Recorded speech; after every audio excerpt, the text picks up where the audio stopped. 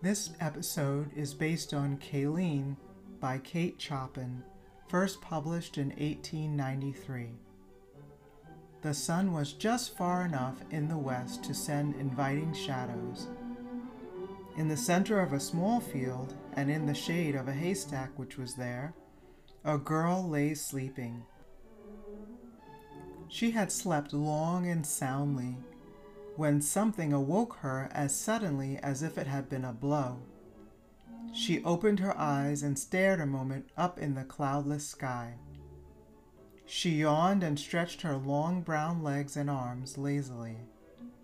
Then she arose, never minding the bits of straw that clung to her black hair, to her red bodice, and the blue cottonade skirt that did not reach her naked ankles. The log cabin in which she dwelt with her parents was just outside the enclosure in which she had been sleeping. Beyond was a small clearing that did duty as a cotton field. All else was dense wood, except the long stretch that curved round the brow of the hill, and in which glittered the steel rails of the Texas and Pacific Road. When Kayleen emerged from the shadows, she saw a long train of passenger coaches standing in view, where they must have stopped abruptly.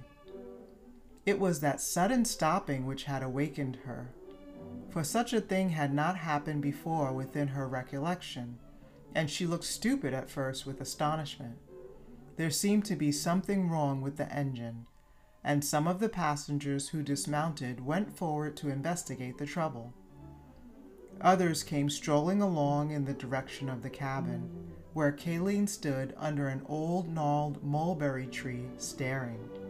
Her father had halted his mule at the end of the cotton row and stood staring also, leaning upon his plow.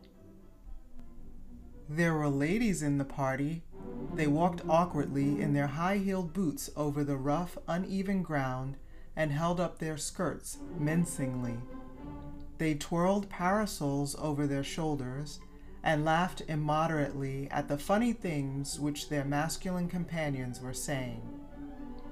They tried to talk to Kayleen, but could not understand the French patois with which she answered them.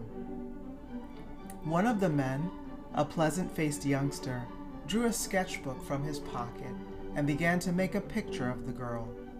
She stayed motionless, her hands behind her, and her wide eyes fixed earnestly upon him. Before he had finished, there was a summons from the train, and all went scampering hurriedly away. The engine screeched. It sent a few lazy puffs into the still air, and in another moment or two had vanished, bearing its human cargo with it. Kayleen could not feel the same after that.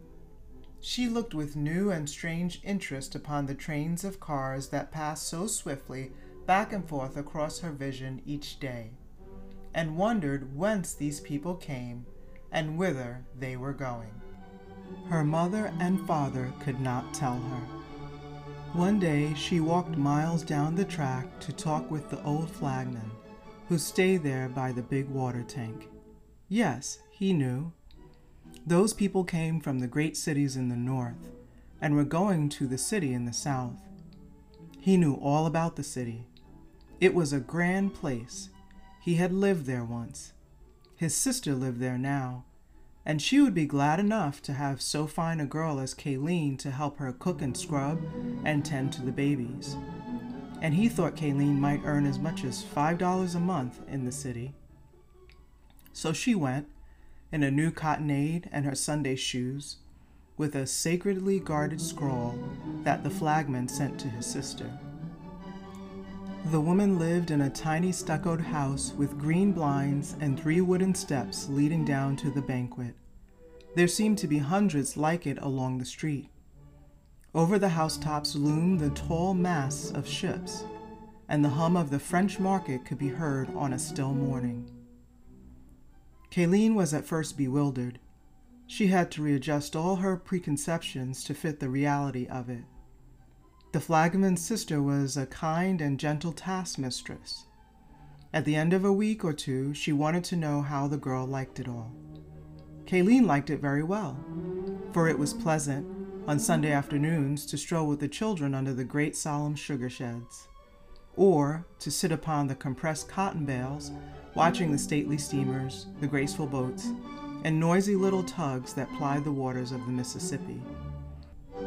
And it filled her with agreeable excitement to go to the French market, where the handsome Gascon butchers were eager to present their compliments and little Sunday bouquets to the pretty Acadian girl, and to throw fistfuls of lagniappe into her basket.